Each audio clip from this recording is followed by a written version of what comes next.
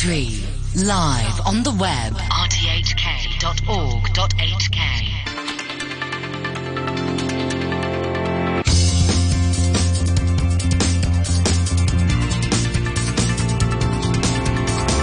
Money Talk.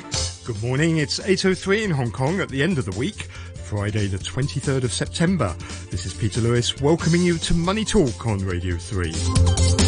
In a flurry of central bank monetary policy tightening around the world in the past 24 hours, 8 out of 11 central banks that met yesterday have raised interest rates, following the Fed's decision to hike its main policy rates by 75 basis points. Yesterday morning, Hong Kong's de facto central bank, the Hong Kong Monetary Authority, raised the city's base rate by 75 basis points to a 14-year high of 3.5%, effective immediately. Hong Kong's note-issuing banks, HSBC, Standard Chartered and Bank of China, yesterday announced that they are raising their best lending rates by 12.5 basis points. It's the first increase in prime rates since September 2018. This will bring HSBC's and Bank of China's prime rates to 5.125%. Standard Chartered's will go to 5.375%. Financial Secretary Paul Chan warned on Thursday that the interest rate hike in the US will likely slow down external demand and hit Hong Kong's exports, but he said he doesn't think it will lead to any sharp drop in the city's property market. He did warn, though, there was a very high chance Hong Kong will end the year in recession. Elsewhere in Asia, Indonesia, the Philippines and Taiwan all contributed to the global tightening yesterday by raising rates. The one holdout, the Bank of Japan, maintained its policy rate at minus 0.1% and left its forward guidance on rates unchanged. In Europe, the Bank of England increased the bank rates by 50 basis points to 2.25%, the 7th consecutive rate hike, and pushing borrowing costs to the highest since 2008. The central bank warned the UK may already be in a recession and said it expects inflation to peak at just under 11% in October, having previously forecast it would reach 13% next month. On today's Money Talk, we're joined by Andrew Ferris of Econosis Advisory and Sunil Kashyap at FinMet. With a view from South Korea is Peter Kim from KB Securities. Money Talk on RTHK Radio 3. On Wall Street overnight, US stocks posted their third straight daily decline and bonds fell once again. The S&P 500 slid 0.8% to 3,758, taking its weekly loss to 3% and its decline for 2022 so far to over 21%. The Dow closed 107 points lower, or 0.33%, at 30,077. The Nasdaq Composite shed 1.4% to 11,067. The tech-heavy index now is down 3.3% on the week and over 29% year-to-date. The Pan-European Stock 600 index slumped 1.8%. London's FTSE 100 fell 1.1%. Hong Kong stocks suffered a significant sell-off yesterday. The Hang Seng Index dropped below the 18,000 mark for the first time since December 2011. The benchmark tumbled to as low as 17,965 before ending the day with losses of 297 points or 1.9% at 18,148. The Hang Seng China Enterprises Index fell as much as 2.4% at one stage to the lowest level since the end of 2008 before closing 1.1% lower. The tech index slumped 1.7%. Alibaba tumbled as much as 4% at one stage to the lowest since mid-March before closing 2.7% lower. Tencent retreated 2.4% at the low of the day to a 4-year low. On the mainland, the Shanghai Composite Index fell 0.33% to 3,109. In the commodities markets, Brent crude oil is on track to register a fourth straight weekly decline for the first time since December. It settled yesterday, though, 0.7% higher at $90.46 a barrel.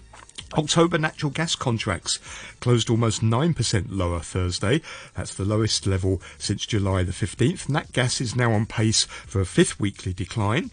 In the agricultural complex, December wheat futures hit $9.23 a bushel, the highest since July the 11th, and it's on pace for its fourth weekly gain in 5 weeks. Gold is unchanged at $1,672 an ounce. Bond yields surged again on Thursday. The yield on the interest rate sensitive US 2-year note jumped 12 basis points to 4.12%.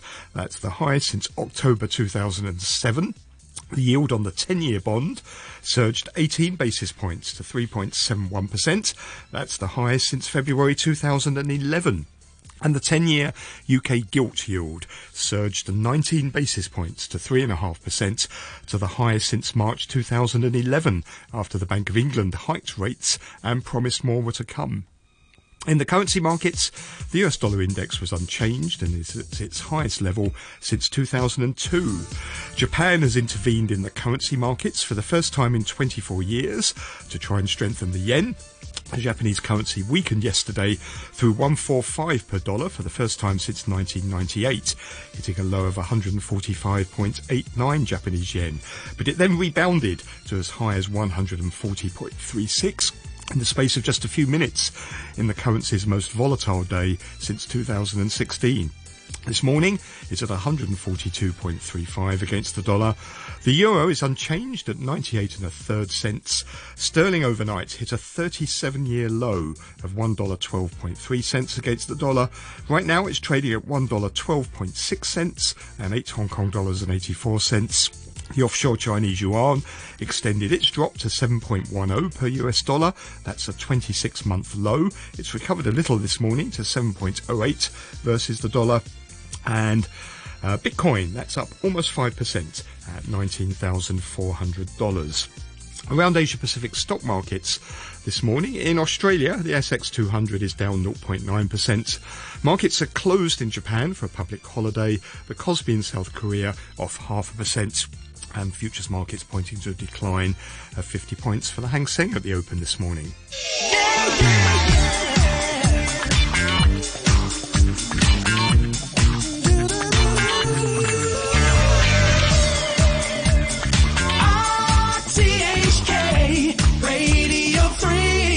Time's just gone 8:10. Much to talk about this morning, so let's welcome our guests we have with us once again on Fridays. Andrew Ferris, the CEO of Econosis Advisory. Morning, Andrew. Good morning. And also with us, Sunil Kashyap, Director at FinMet. Morning to you, Sunil. Good morning. Now, as I mentioned earlier, according to my calculations, 8 out of 11 central banks that met in the past 24 hours have raised interest rates. Let's start here in Hong Kong. The Hong Kong Monetary Authority, our de facto central bank, raised the city's base rate by 75 basis points to a 14-year high of 3.5%. And Hong Kong's note-issuing banks, HSBC, Standard Chartered and Bank of China, announced they're raising their best lending rates by 12.5 basis points.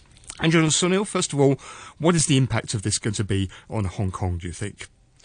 Well, let's start with a factual correction. I'm being totally facile here, Peter. Actually, yes, Japan didn't raise interest rates, and guess who actually cut interest rates? Turkey. Thank you. I was going by to 100 basis points, even though its inflation is at 80%. And the real interest rate is a minus 68. 68. I absolutely adore this, Peter. You have no idea how it pleases me. Anyway, if we're going to be very factual then, do you know which was the other central bank that left rates on hold yesterday? Sorry, you caught me. Okay. Egypt. It did. It's no good laughing. I was counting. But I was absolutely adore this. Turkey cuts interest rates. Great. Okay, back to Hong Kong.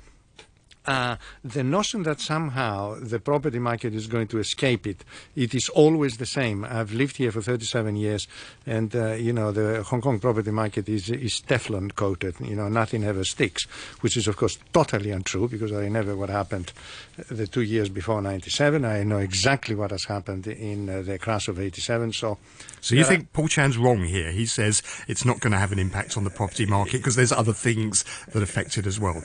Yeah, and the other things things that are affected as well is, for example, how much people are geared, by how much the interest rates increase. Incidentally, it isn't true that in Hong Kong, if the interest rates in the United States, I'm just making this up, is 7%, Hong Kong interest rates will also be 7%. It just isn't true. In other words, the Hong Kong Monetary Authority raises interest rates as much as it is appropriate to maintain the peg. And if the Fed increases by 75 basis points, they don't need to. Actually, if we go backwards, from the time that the Fed started to increase, I've forgotten now, it was 9 months ago. Actually, the Hong Kong interest rates lagged quite significantly for a while. Apparently not now. So I'm not that sanguine that the property market is simply going to escape it, with the fact that we are having the reverberation of 1 year of incredibly poor economic performance, and it is widespread accepted now that for this year 22, we're going to have a shrinkage of GDP growth. Well, and on top of that, we're having an increase in interest rates with the prospect of another 75 and possibly another 75. I would not rush out and order a turkey for Christmas. Okay. I would have maybe a more positive, or not positive, but at least trying to look at some the other side of the coin. I think what Andrew's saying is true at this moment, but I think the government has already started reacting in terms of opening up Hong Kong and trying to do what it can in terms of measures to try and counteract the negative impact of higher interest rates on the economy. And so I think what you're going to see is a slew of measures by the government to try and provide stimulus to the economy and make an attempt to offset the increase in the monetary rates. Surely the only one that really matters is removing these pandemic restrictions. That's the one that's going to make the difference, isn't it? Not piecemeal, but everything. Get rid of them. Yes, good. I mean, I think they've already started making the right noises, and I think that's one of the driving factors has really been the fact that they know that the interest rates are going higher, and they need to act now to try to offset the negative impact. Peter, there is also the very interesting point, and I'm not being, again, facetious, neither armchair critic. Okay, we're going to get rid of the quarantine with hotels, but people will have to self-quarantine and self-test for 7 days at home. Well, hang on a minute, that takes care of all tourism. Tourists don't have homes in Hong Kong. Well, that's why I'm wondering, isn't it better to just remove everything, not just the hotel quarantine? We've got to get rid of everything. Well, remember, if they remove the hotel quarantine and then they say realistically, if we're going to attract tourists, we cannot have self-imposed at-home quarantine. Okay, then we strongly advise people to take tests. Also, they cannot have tests coming in, because if you have a test which is which is positive, in other words, you are infected and you're a tourist and you come back to Hong Kong, Penny Bay welcomes you. I mean, they're not, this is not going to work, which means, as you say, they have to lift everything. And that means that they are, poking rather fiercely on the side of China that still maintains them. And if China is willing to see Hong Kong, which is part of China, not having any restrictions, in other words, zero COVID has gone out of the window. Oh boy, I'd love to see this, and I think the Chinese will be, they don't need my advice, definitely. It will be very wise to say, yes, Hong Kong is different, and the frontiers will stay closed, and people from Hong Kong coming into China and China coming to Hong Kong will have different things, but Hong Kong is on its own.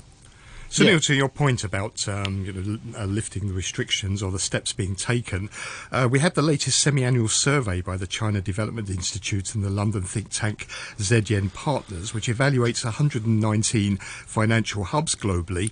And they say in their latest report, the Global Financial Centres Index, Singapore has now overtaken Hong Kong as one of the world's leading international financial centres. Singapore jumped from 6th place to 3rd place behind New York and London. Hong Kong fell to 4th. So it is starting to have an impact, isn't it? Certainly in people's perceptions anyway of Hong Kong's standing. Yes, that's true, and I think that's why the government is acting. So, I think it's unreasonable to expect them to take one bold step and open everything up. But I think the move is in the right direction. They're clearly showing that they are sensitive to feedback. You saw what's happened with the marathon and the sevens, etc. So I think we're moving in the right direction. Finally, that action is being taken. Where I don't want to use this word, but I will, which sort of decoupling in terms of the COVID response from the mainland, and we're recognizing the fact that Hong Kong has its own dynamics, especially with the peg and interest rates going up. But why not be bold, though? Why not, rather than these baby steps, which always leaves us behind everyone else, why not be bold, try and get ahead of the curve? Not just the quarantine requirement, the requirement for PCR tests before you get on a flight, the stay-at-home requirement, mask mandates, gathering bans, get rid of the whole lot. Well, you see, if the way it's been done in other countries has been step by step, right? Of course, we're lagging in terms of the way we're doing it, but if you compare ourselves with the other countries in the region, whether it's Taiwan or it's Korea or Japan, they've all moved in step-by-step basis. Of course, they're way ahead of us. So I think that's why you need to be cautious. If they do one bold step and things go out of control, you'll have a backlash.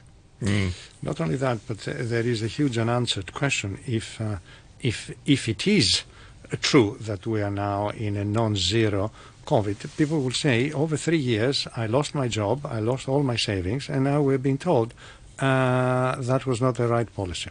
Oh, that's true around the world, right? So let's not go down that road, because I think it's something. I'm sorry, this is just not true. I mean, when you go to UK, when you go to Italy, to France, the kinds of policies that were imposed were, in a sense, temporary. You know, UK has not been under effectively closed down for 3 years. Come on now. Let's compare apples with apples, not apples with bananas. That was not true for the rest of the world. It wasn't. The period of time is different, but the process was the same, right? I mean, the UK was locked down considerably for 6 months. We were never locked down like the UK was. So I think, Hong Kong has its own dynamics, and I think you have to look forward and say that we are on the right course, and the government is keen to take action. The point we're basically saying is that, look, there's going to be a negative impact of the interest rate increases, but steps are being taken to try and offset that. Let me play devil's advocate a bit, particularly with you, Andrew, because I like doing that. Hong Kong base rate, 3.5%. So what? It's no big deal, is it? I mean, in the 1990s, at the last peak, they were much higher. In the 70s and 80s, they were in double digits. Does it really matter that they've gone to 3.5%? Well, there are two answers to that. One, of course, is the proportional rise. If you go from 1 to 3, that is a 200% increase in interest rates. Okay, so in absolute terms, it might not make any difference, but in proportional terms, it is quite a significant. Sorry, but sneezing inside my surgical mask, not the best way of doing it. The second part, it is how much more they are likely to go. So in other words, you are now 3.5, and if the Fed clears its throats and it says we're going to go for another 1.5%, well, that pushes up to 5%, and the thing begins to change a little bit. You are right. The absolute looks very small. Come on, 3% interest rates. Who cares, kind of thing. But the answer is a lot of people will, when they were paying zero before. And it's also against the backdrop of what's happening to the local economy, right? You have a situation where there's so much impact in terms of the service industry. People have been laid off. The mainland is slowing in terms of economic growth. Exports are slowing. So overall, the impact is more detrimental compared to a situation where, for example, the city was fully open, travel is open, business was as usual. I suppose, to answer my own question, the other thing is that makes it different this time is affordability, isn't it? Mortgages back in the 1990s were much more affordable for people because they had far less debt, so it was a much smaller part of their disposable income. Now people are far more indebted, and therefore they're having to pay much more out of their disposable income to service not only their debts, but their mortgages as well. That's right, and most of the mortgages are floating rates, so as the short-term interest rates go up, it starts biting faster. Let me ask you about the impact of all of this on the markets. I mean, we've seen obviously impact in the stock market, but maybe the biggest impact has been in the currency markets. The US dollar is just surging. There doesn't seem to be anything that seems to be able to stop it. We had Japan now intervening in the currency markets for the first time in 24 years yesterday to try and stop the slide in the yen. We had the Korean won, which is at the lowest level now since 2008. The offshore Chinese yuan is at a 26-month low. It seems that, all the the mistake really that the Fed has made in taking too long to raise interest rates is now being exported around the world through the currency markets. What do you think? That means two things. It means that for countries that have got a conscious foreign exchange rate policy, it means, yes, that they will have to increase interest rates. In countries that they don't have a foreign exchange rate policy, like apparently Turkey or Japan, it doesn't mean anything. It means, yes, so it went up. Okay, it is 101 economics. You can either have the quantity or the price, but not both. So in this particular case, is if you don't control your interest rates, you let your foreign exchange go. And I am not quite sure this absolute terror that we have weakened currencies versus the US dollar.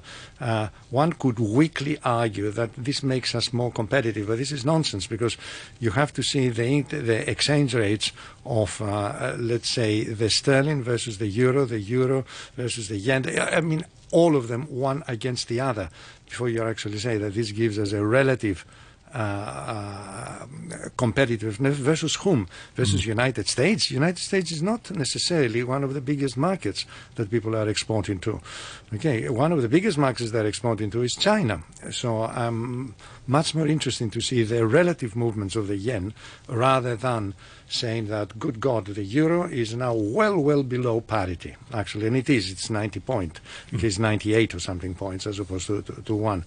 So I'm afraid, oh God, this is horrible. This is quite a complex question. In other words, you don't say we are all better competitive against whom?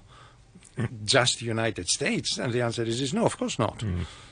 Yeah, some of us are less competitive against each other, despite the fact that our currencies have collapsed. So, you have it both ways wrong. Yeah, I think, coming back to what the Asian currencies are doing in terms of the currencies, I think there was an initial reaction to try and safeguard the currency and intervene or try to have a slow weakening of the currency. But recently what I've seen is critical levels have been breached on the downside and currencies have got weaker. And I think is exactly what Andrew is saying. I think the governments are saying, okay, look, let our currency depreciate because all currencies are depreciating against the US dollar. And the way they're also reacting is by finally looking at ways to increase interest rates and get onto that bandwagon which they were trying to resist. So, several countries like Thailand and Taiwan and India have got into that bandwagon. Okay, well, thank you very much. Have a great weekend. You heard there's Sunil Kashyap, Director at FinMet, Andrew Ferris, the CEO of Econosis Advisory. You're listening to Money Talk on RTHK Radio 3. RTHK Radio 3. 8:25 on the phone from Seoul, South Korea is Peter Kim, Managing Director and Investment Strategist at KB Securities. Morning, Peter.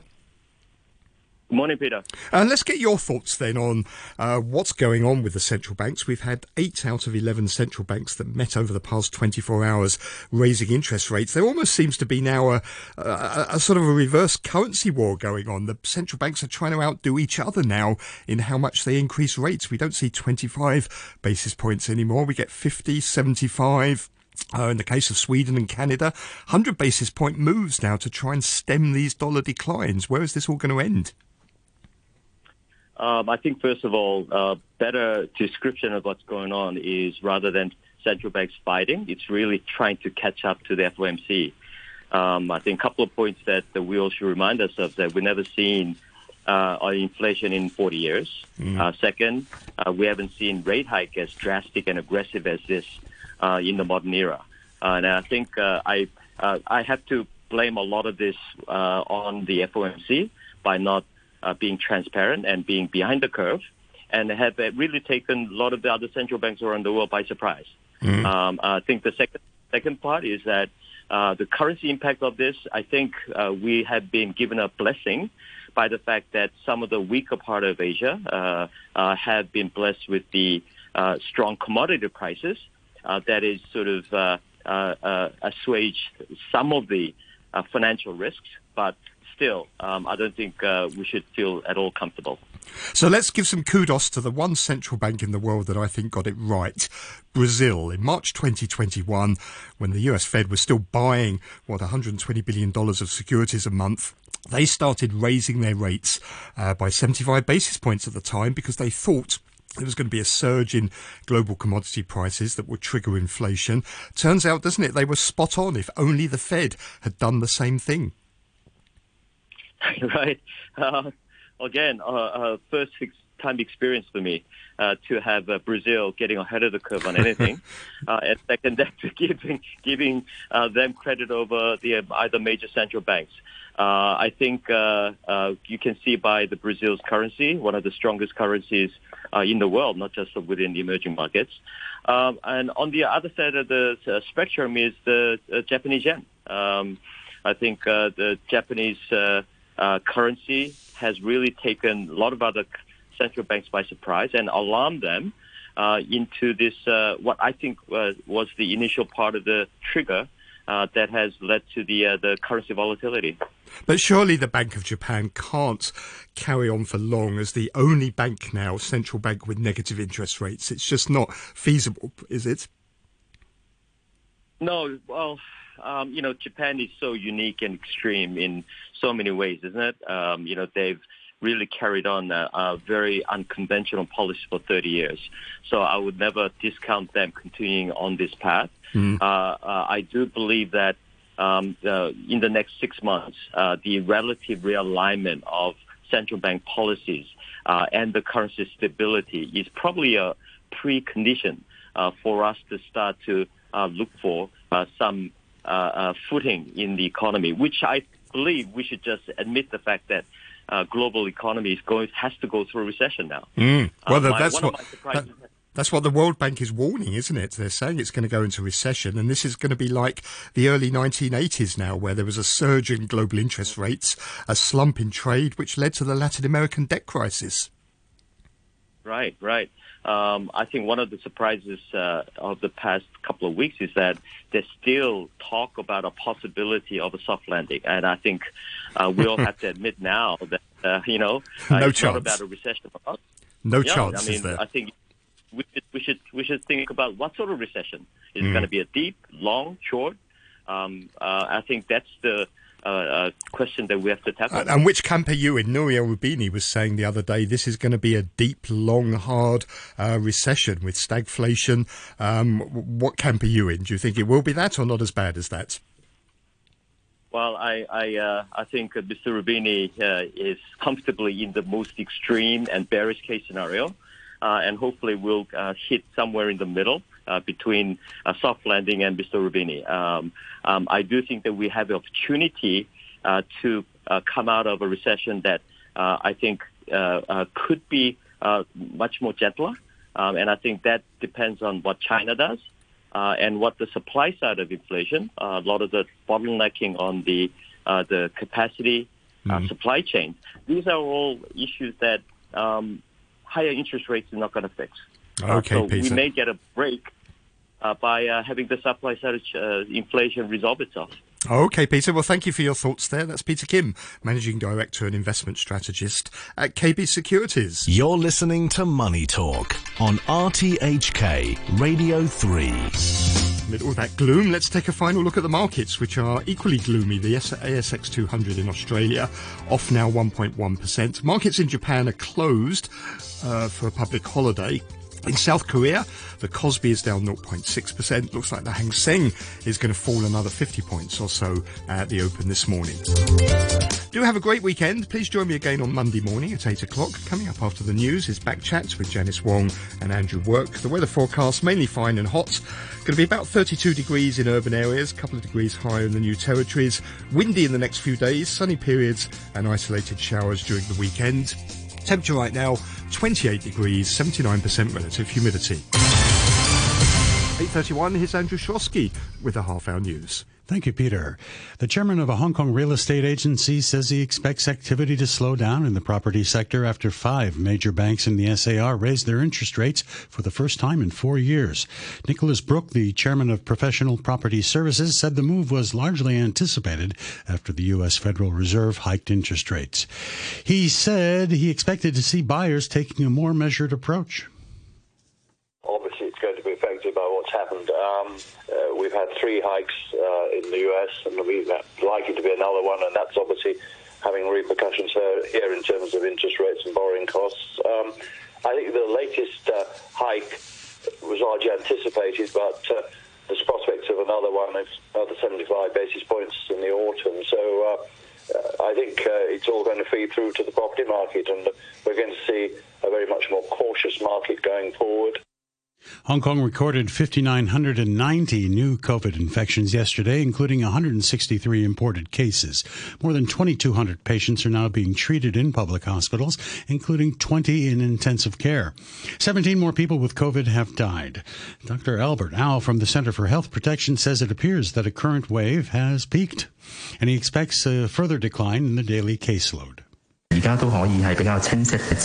is pretty obvious now that the peak is really over and the COVID situation is trending down. In terms of sewage surveillance and also hospital admission numbers, they are stable and they are actually trending down also. Also, BA5 is taking up a pretty high proportion, and in the light of overseas experience, and BA5 is hitting something like 80%, it would be hitting a plateau, and the caseload in the community will be coming down on a gradual basis. Police have arrested 3 more private doctors on suspicion of issuing exemption certificates for COVID jabs without performing medical consultations.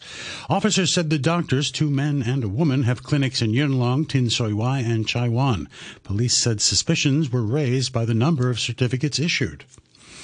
Overseas now, Japan has decided to lift its tough border controls on foreign visitors from the 11th of October, ending 2.5 years of COVID-related isolation. The Prime Minister, Fumio Kishida, said the government would eliminate the cap on visitor numbers and allow visa-free travel for individuals. And astronomers say they've observed a hot bubble of gas orbiting at an astonishing speed around the supermassive black hole at the center of our galaxy. Data from a radio telescope in Chile suggested the bubble had an orbit similar in size to that of Mercury's around our sun, but calculations show that before it was destroyed by Sagittarius A, it orbited the black hole in 70 minutes. Instead of the 88 days Mercury takes. Astronomers said this required a mind-blowing velocity of about 30% of the speed of light. The immense pull of Sagittarius A, with 4 million times the mass of our sun, gives our Milky Way galaxy its characteristic swirl.